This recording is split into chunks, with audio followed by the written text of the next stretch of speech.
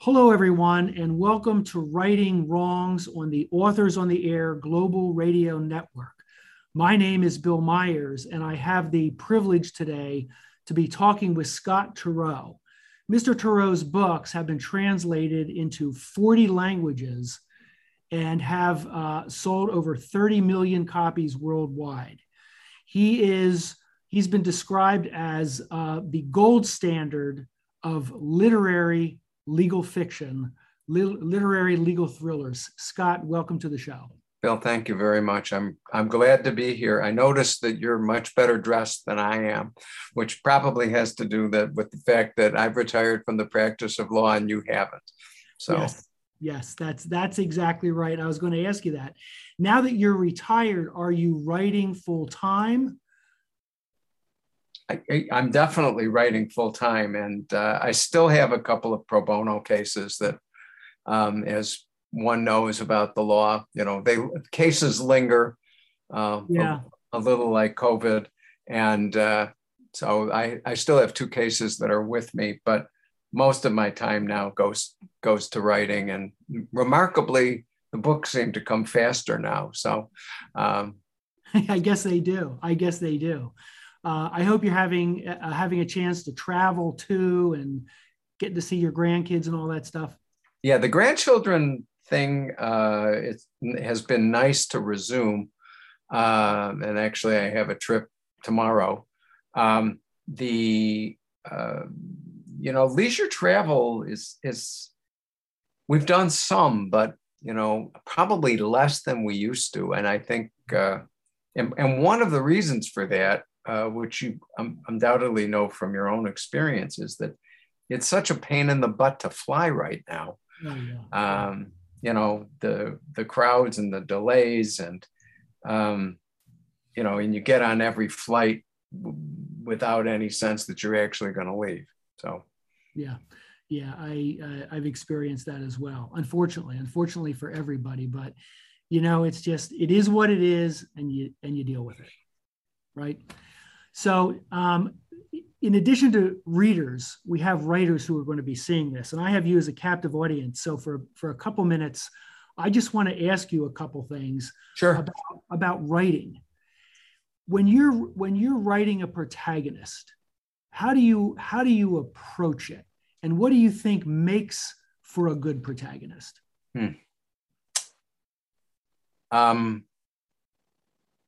That's a question that very often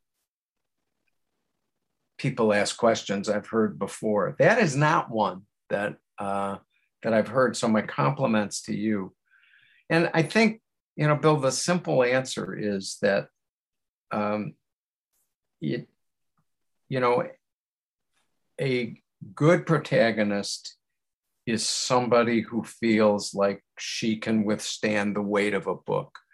And that means that whatever conflicts I sense in the protagonist's character are, big enough that they deserve the hundreds of pages that they're going to get.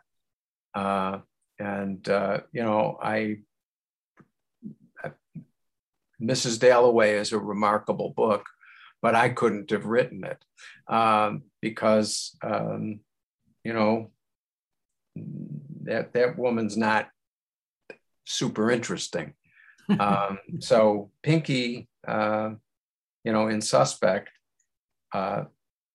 is somebody who's got a lot going on at the center of her. And that's the real requirement, that whoever it is, for me, has to have somebody who's got some stuff to work out. Yeah, and Pinky does have a lot of stuff to work out, and I want to talk about her. When I read Suspect, she pretty much jumped off the page. Actually, when I read the last book, The Last Trial, Pinky jumped off the page, even though she was a secondary character. She was Sandy Stern's granddaughter, and seemed to me to be exactly the opposite of Sandy. Correct. He's staid, he's reserved, and she's like an explosion in a candy factory. Right. So You, he's thoughtful. She's instinctive. So yes. Did you design her to be that way, or as sometimes happens with authors writing characters, did you just give her a name and she asserted herself and said, "Hey, this is who I am"? yeah, no, I every novelist has the experience of encountering the character who runs away with the book. And for me, I know a book's going well when that character shows her or his face. And just to define terms for your listeners, that's the character who defies expectations, demands more space and more time on the page than the author in designing the book thought that character was going to get. So and Pinky was certainly that kind of character in the last trial. And what you just said, that she's the opposite of Sandy, is not something that ever actually occurred to me, although you're clearly right. And they are polar opposites, and very strangely adore one another. Right. Which is probably not something that you might expect, except in a family situation. Mm-hmm. We'll talk about the plot of the book in a few minutes, but tell the viewers a little bit about Pinky, about her backstory, her history, and her personality. Sure. So Clarice Pinky Granum, I could be a wise guy and say she made her first appearance in The Burden of Proof when her mother, in that novel published in 1990, announces that she's pregnant. And the person she's pregnant with is Pinky, who, grows up to be, for no obvious reason, grows up to be a really troubled kid. She ultimately explains in the course of the novel what she thinks was wrong in her upbringing. And she has a pretty coherent answer. But she gets into trouble. Her grandfather, a renowned criminal lawyer, is frequently bailing her out, literally, which is part of their bond. She's a great athlete, had hopes of being an Olympic snowboarder, broke her back on a jump, and became a lost soul after that. Too many painkillers led to too much drug use, frequently arrested, and ultimately got the idea that she wanted to be a cop because she thought she could do it better than the people who'd harassed her, and ended up flunking out of the academy in the last week because, long story, she failed a drug test. And she's drifted after that. As she says, she feels like she missed the chance to be herself because she thought she had a talent for police work. Worked eventually for her grandfather and aunt in their law firm as a kind of paralegal, but displayed talent as an investigator. And when the grandfather and aunt retired, Pinky became an investigator attached to the law office of another relative, Rick Dudek. And that's where we find her, as an investigator in Rick's office. Yeah, and she does not play by the rules. No. And I think that she takes great pleasure in the fact that she doesn't play by the rules. She also has, for someone who's gone through so much, she has a remarkable insight to both her own strengths and her own flaws. Like, she openly acknowledges, this is what's different about me that's good, and this is what's different about me that's bad. Right. What do you think, Scott? What do you think she wants most in the world? If she could have one thing, what would it be? I think it pretty clearly, Bill, is self-acceptance. Because she's still, Pinky is, by her own admission, a weird person. And just to clue your audience, one sign of this is the fact that she wears an old piece of goth jewelry that makes it look like she's got a common nail through her nose. So she's not trying to tell the world that she's, the girl next door. And, she knows this about herself. I think accepting the fact that you're not just a little bit unique, but really different from the person that most other people in the world want to be, comes with a lot of conflict and pain.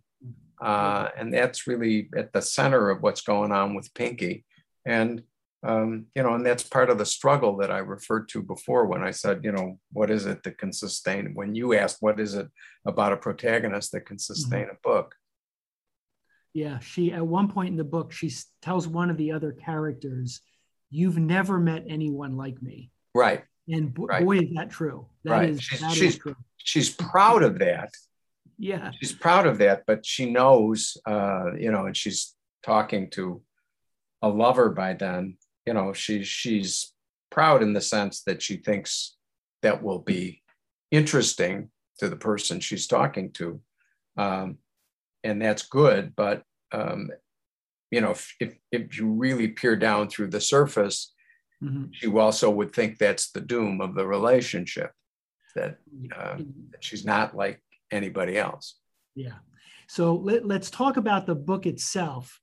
The premise of the book is that the chief of police, who's a woman, Lucia Gomez Barrera, is, she's made her way in this man's world. She's become chief of police. And all of a sudden she is accused of sextortion, demanding sex for promotion by 3 separate men. Right. Tell us a little bit about Chief Gomez. Well, you've done a great job of summarizing her yourself, but Lucy Gomez is somebody who became a cop after she got out of the Army, just because there was a veteran's preference, and found that she really liked the job. And started on the street across the river in the big city that of Kendall County, and eventually moved out to the working class suburb of Highland Isle. Did very well on that police force, is not shy about saying that being a female helped at times. Most of the time, of course, it was a hindrance. But she rose through the force, and without contaminating herself in what was a sometimes dirty department. And when a reform mayor was elected, Lucy became the logical candidate to lead the department. She grew up in that town. She was a great cop. She'd gone to night school. She had advanced degrees. So she came in, and until this moment, when 3 men suddenly say she's been shaking us down for sex, she'd been doing really well. Yeah, and I thought that was a very interesting twist on the traditional male-female power dynamics in the workplace. This is men accusing her of this. Right. And as a reader, you're like, wait a minute, that doesn't make sense.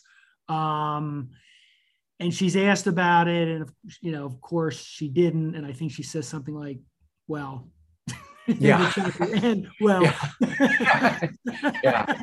Her lawyer Rick says, "Well, we're going to eventually put on the defense, and we'll say it's bullpucky that you ever had sex with these guys." And she's like, "Well, wait a minute, we'll talk about that later."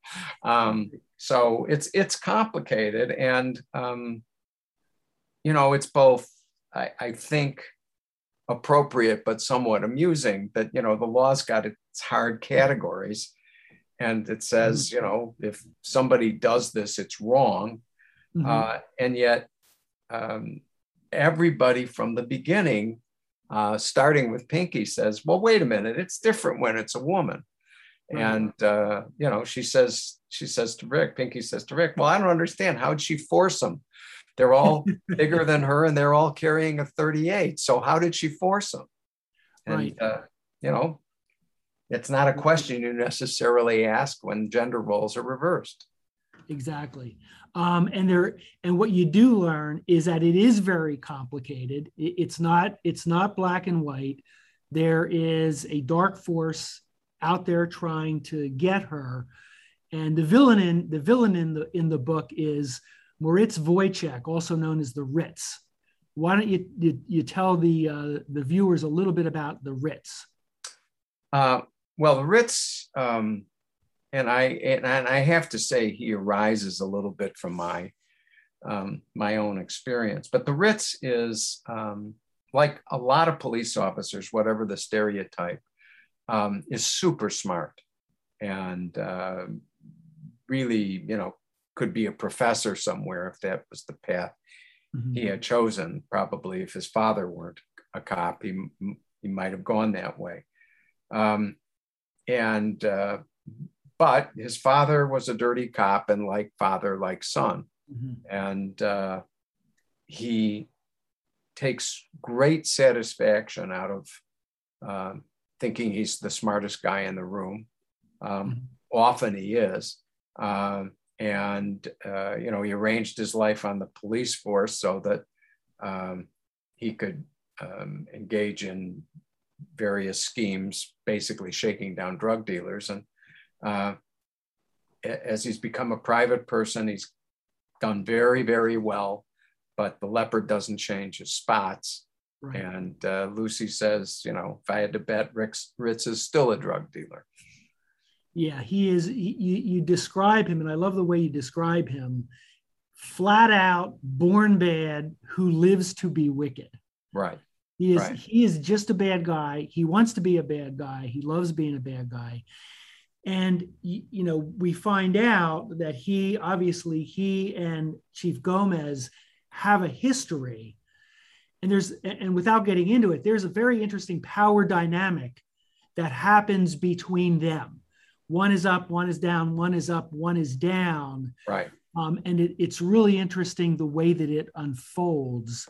And you don't really learn until the end how it unfolds. Right. Now,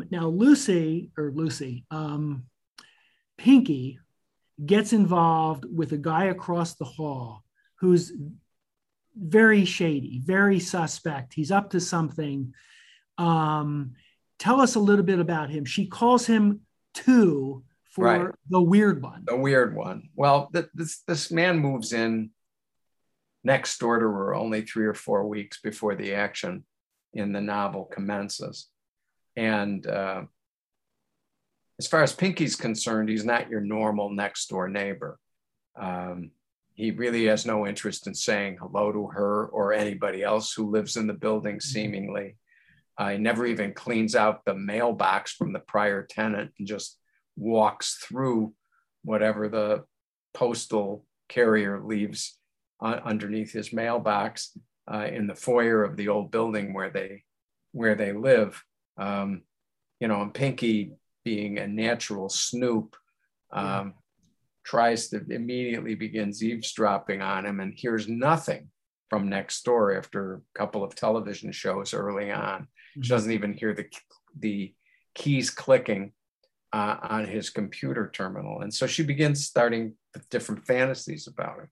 He must be somebody in witness protection. He must be a hitman. He seems to have a regular routine, but she has no clue what he's doing. She's incredibly curious about him. As Rick, her boss, as Pinky begins to talk about him, says, well, what does he look like? And Pinky describes him, and Rick says, well, he sounds kind of hot. And is that what this is about? And she goes, no. But Pinky is transparent and is interested in both men and women, but she has her tastes, and apparently this man fits them. Yeah, and you get the sense as this thing unfolds between the two of him, it's a butterfly and a fire situation. but as the thing unfolds, you're not sure who's the butterfly and who's the fire, because she can be dangerous herself. No question. And I can't, without engaging in a spoiler or two, explain the full dimension of the relationship. But I may be saying too much, but when I was a boy, I remember reading a story in Playboy where it was an era where people used androids in order to have sex. And ultimately the send up in this particular story, I don't remember who wrote it, was that each of the main characters had sent their android out to have sex with the other person's android instead of doing it themselves. And the androids were having a high old time. And that is there's echoes of that in Pinky's relationship with her next door neighbor, Coob. Yeah. One of the things that, as I read the book, the way Pinky talks, I mean, she doesn't talk like you and I, men of a certain age, lawyers, ex-lawyers. She has a very distinctive voice. Yeah. And I wonder how much of a challenge that was for you to create this character and have her talk and have the voice sound so real and so convincing, because it really was. I mean, I didn't hear an older man talking through a younger woman. I heard this young, wild woman talking, and it was all very, very natural to me. There's certain miracles in writing.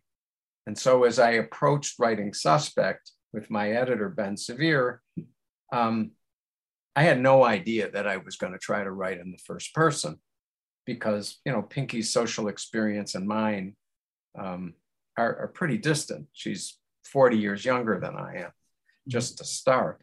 And but as soon as I started writing, I was writing in her voice, and it felt generally really natural to me. And that, that doesn't mean that there weren't a few clinkers here and there that were pointed out to me by either the editors or advanced readers. But generally speaking, I just heard her. And so I sent Ben the first chapter written in the third person and written in the first person. And because he was a little disbelieving when I said, I want to try this in first person. Right. And he wrote back and said, well, the first chapter sounds pretty good. Why don't you write the book? And if we have to delay it while you rewrite in the third person, we'll delay it. But, I'm kind of with your instinct on this. So, and it's, it's like the character who runs off with the book. Something happens.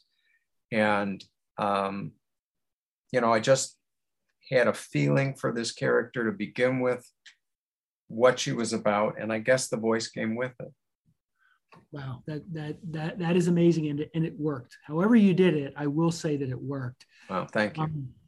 And I want to end on that, and I want to tell everybody that Suspect is a really compelling book. It comes out on September 27th, Grand Central Publishing. You can buy it anywhere. And Scott, you also have your website, which is scottturow.com. Correct.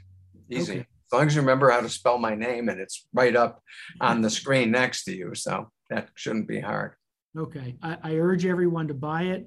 My name again is Bill Myers, the author of the Philadelphia Legal Series. This is Authors on the Air Global Radio Network. Scott, thank you for being on the show. Bill, thank you for the time and your enthusiasm. I really appreciate it. It's a great interview.